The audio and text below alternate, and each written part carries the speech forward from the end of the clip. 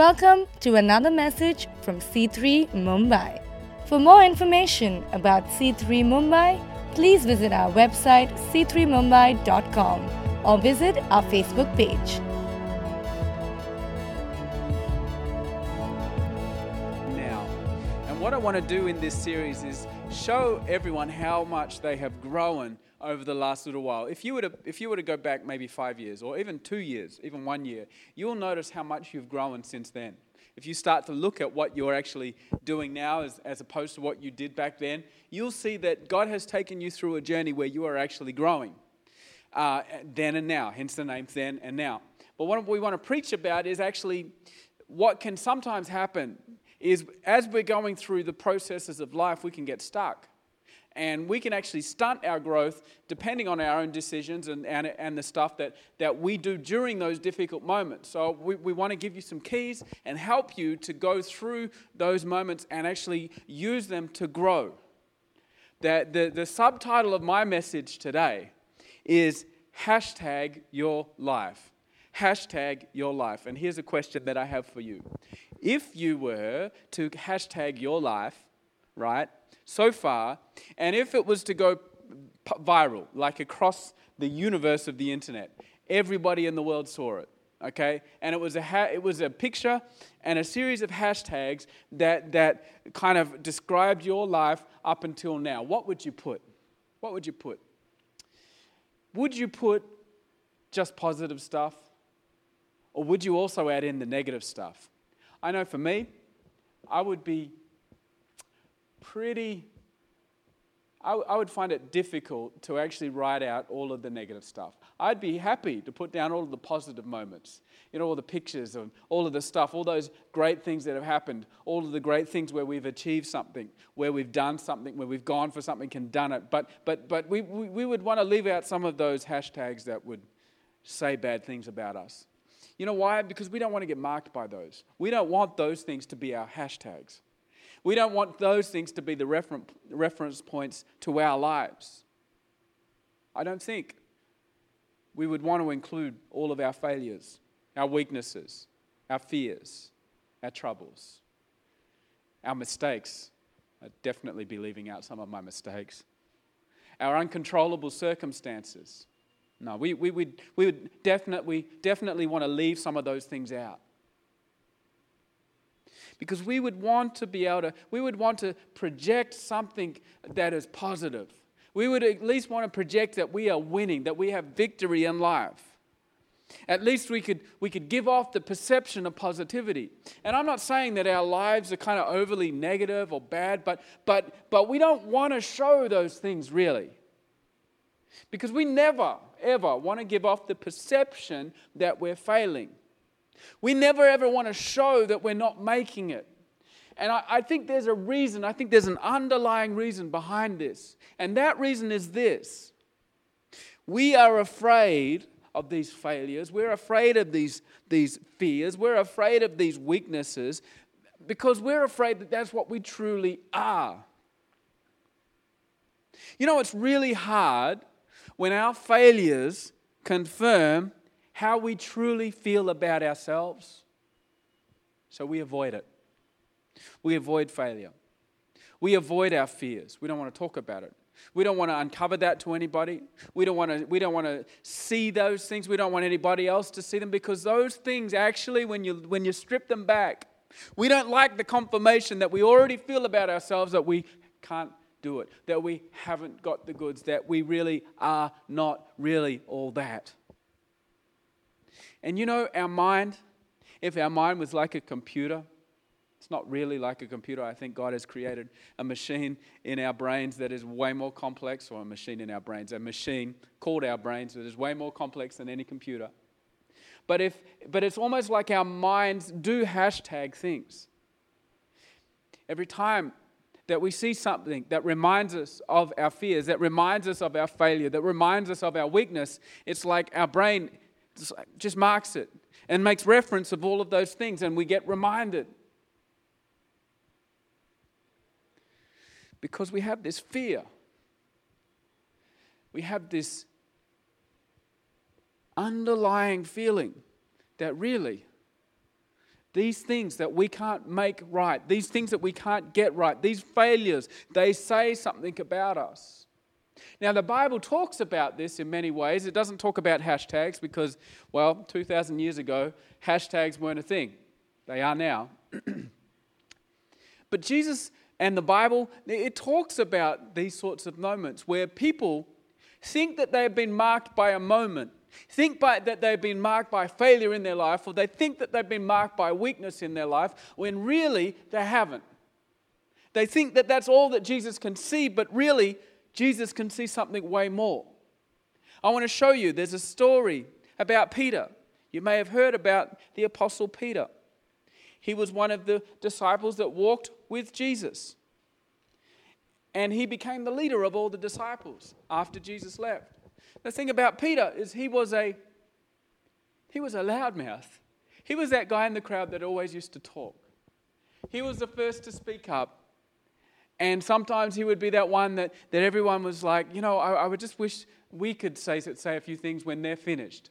He was that guy, which is fine. There's nothing wrong with those personality types. There's nothing wrong with that. But Jesus wanted to show Peter that it's okay that he was weak.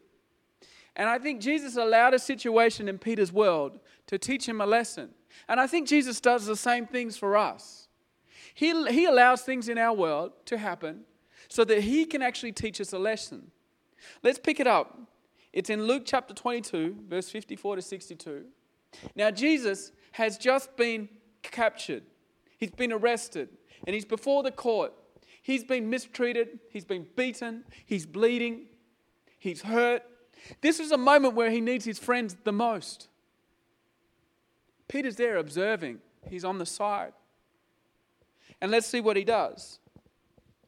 Verse 54, it says, "Then seizing him, they led him away and took him into the house of the high priest. Peter followed at a distance.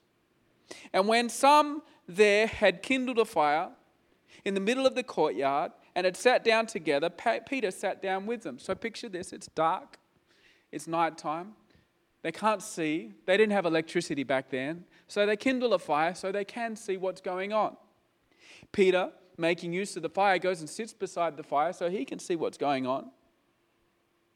And a servant girl, in verse 56, it says, a servant girl saw him seated there in the firelight. She looked closely at him and said, "This man was with him. This man was with Jesus." And everybody can hear. Everybody's listening. Well, Peter, verse 57, it says, but he denied it. Woman, I don't know him.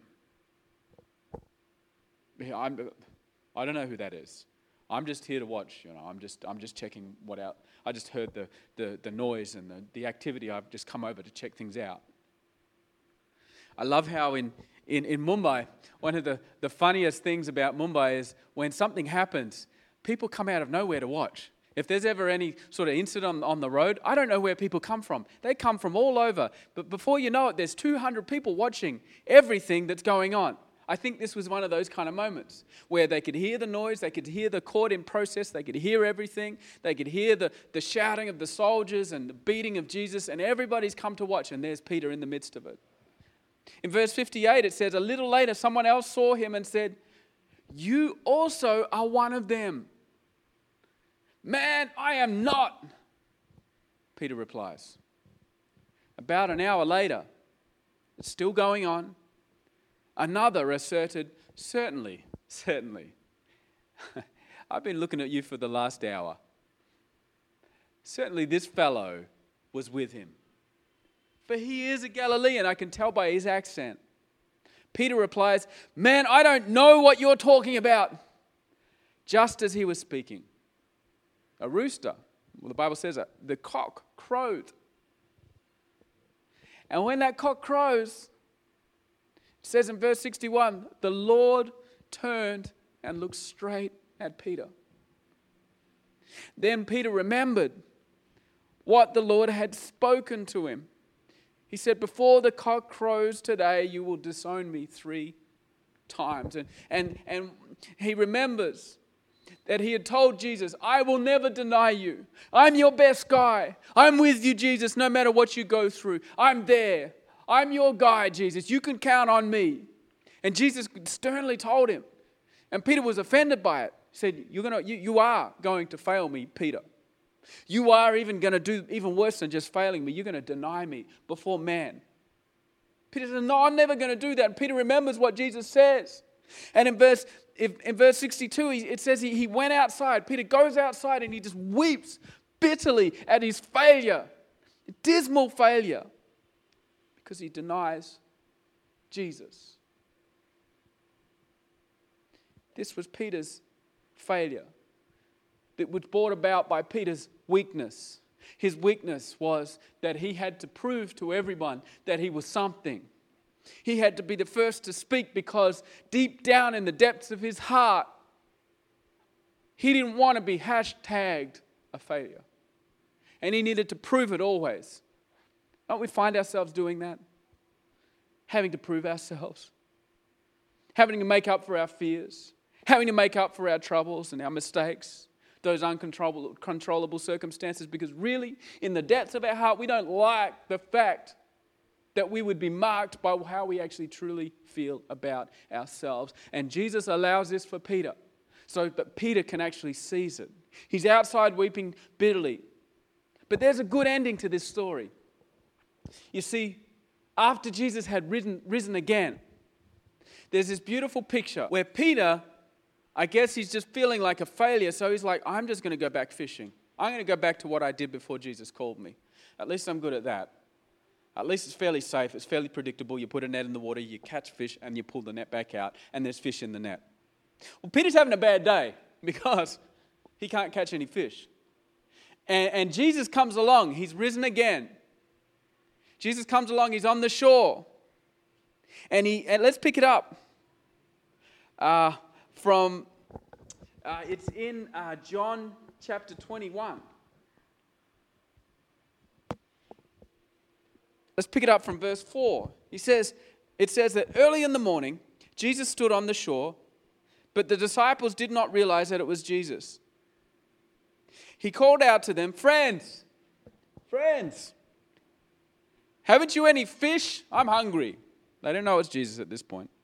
No, we haven't got any fish. We can't catch anything. He said, throw your net on the right side of the boat and you'll find some. When they did, they were unable to haul the net in because of the large number of fish. I love how whenever Jesus blesses us, he blesses us in abundance. Then the disciple whom Jesus loved said to Peter, it is the Lord. As soon as Simon Peter heard him say, it is the Lord, he wrapped his outer garment round him, for he had taken it off. He was kind of in his Speedos, fishing. And he jumped into the water. The other disciples followed in the boat, towing the net full of fish, for they were not far from shore, about 100 meters. When they landed, they saw a fire of burning coals there with fish on it, and there was some bread. So they're sitting there eating, enjoying the relationship with Jesus, enjoying the fact that he's risen again, enjoying the fact that he's there and everything's back restored. But there was an elephant in the room.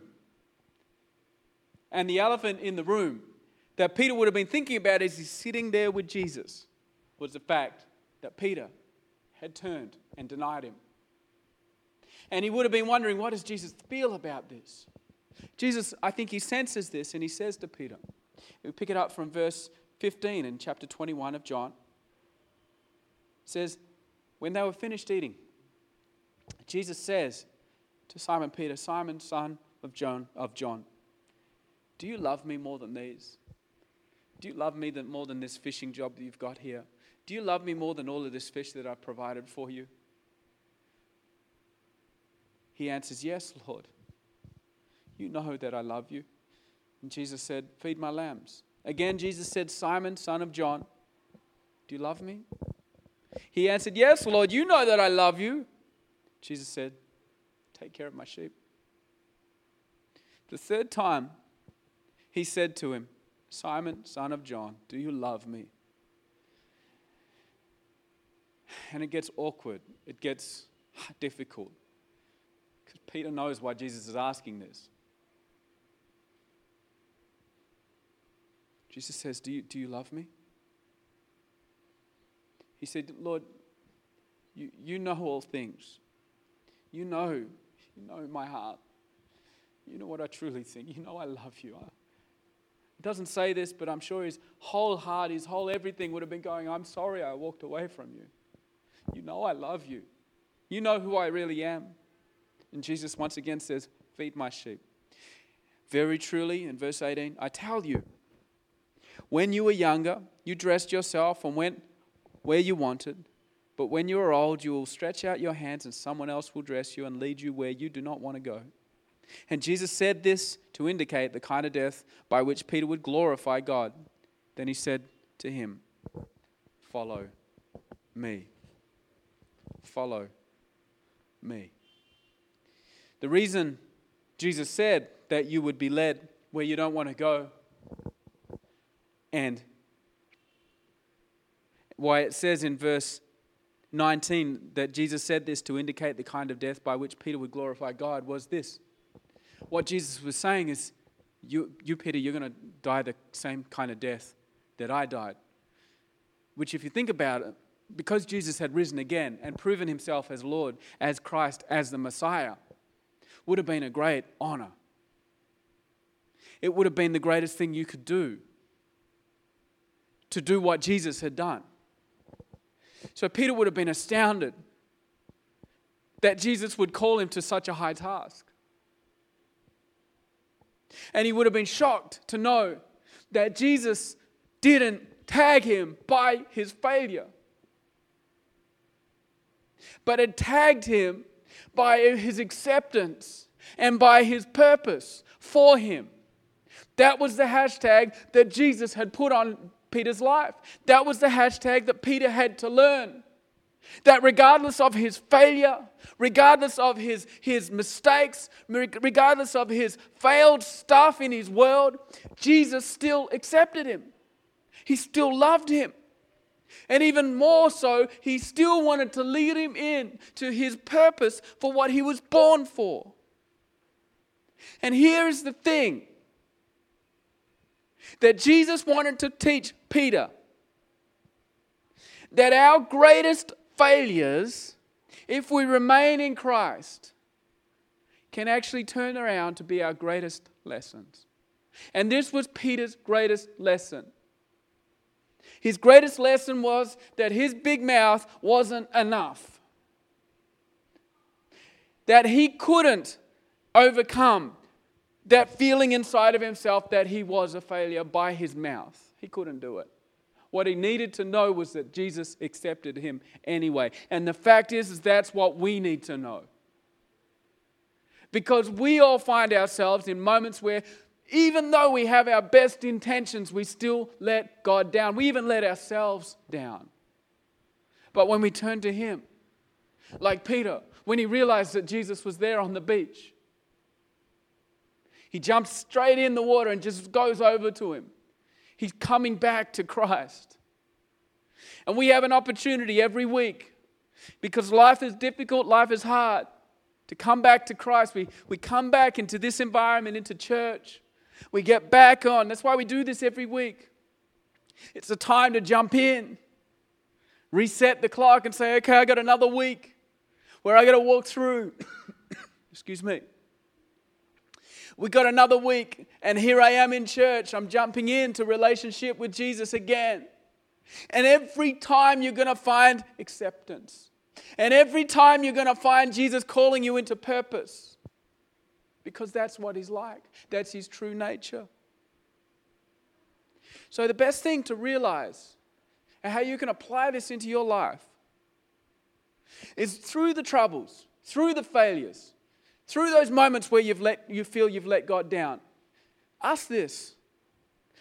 Say, is Jesus trying to show me something here? Jesus, what are you trying to show me in all of this? And he'll show you. And through all of that, You've got to remember Jesus. Because he sees your failure, just like he saw Peter's failure. He saw it, clear. But he doesn't want to mark you by your failure. He wants to teach you by your failure. He wants to teach you and cause growth in your life by your weakness, by the stuff that you can't overcome. That is where your greatest lessons lie. Ask, is Jesus trying to teach me something? Don't be marked by failure, but be marked by learning. Be marked by Christ teaching you some things about your world, your purpose, your life, and what he's calling to you too. And you're going to find yourself growing as you do that. So if you were to hashtag your life, I guess what you could probably put, 2 hashtags. 1, accepted. 2, learning. I'm accepted by Christ, but I'm still learning. He's teaching me, and I'm failing forward, not backwards.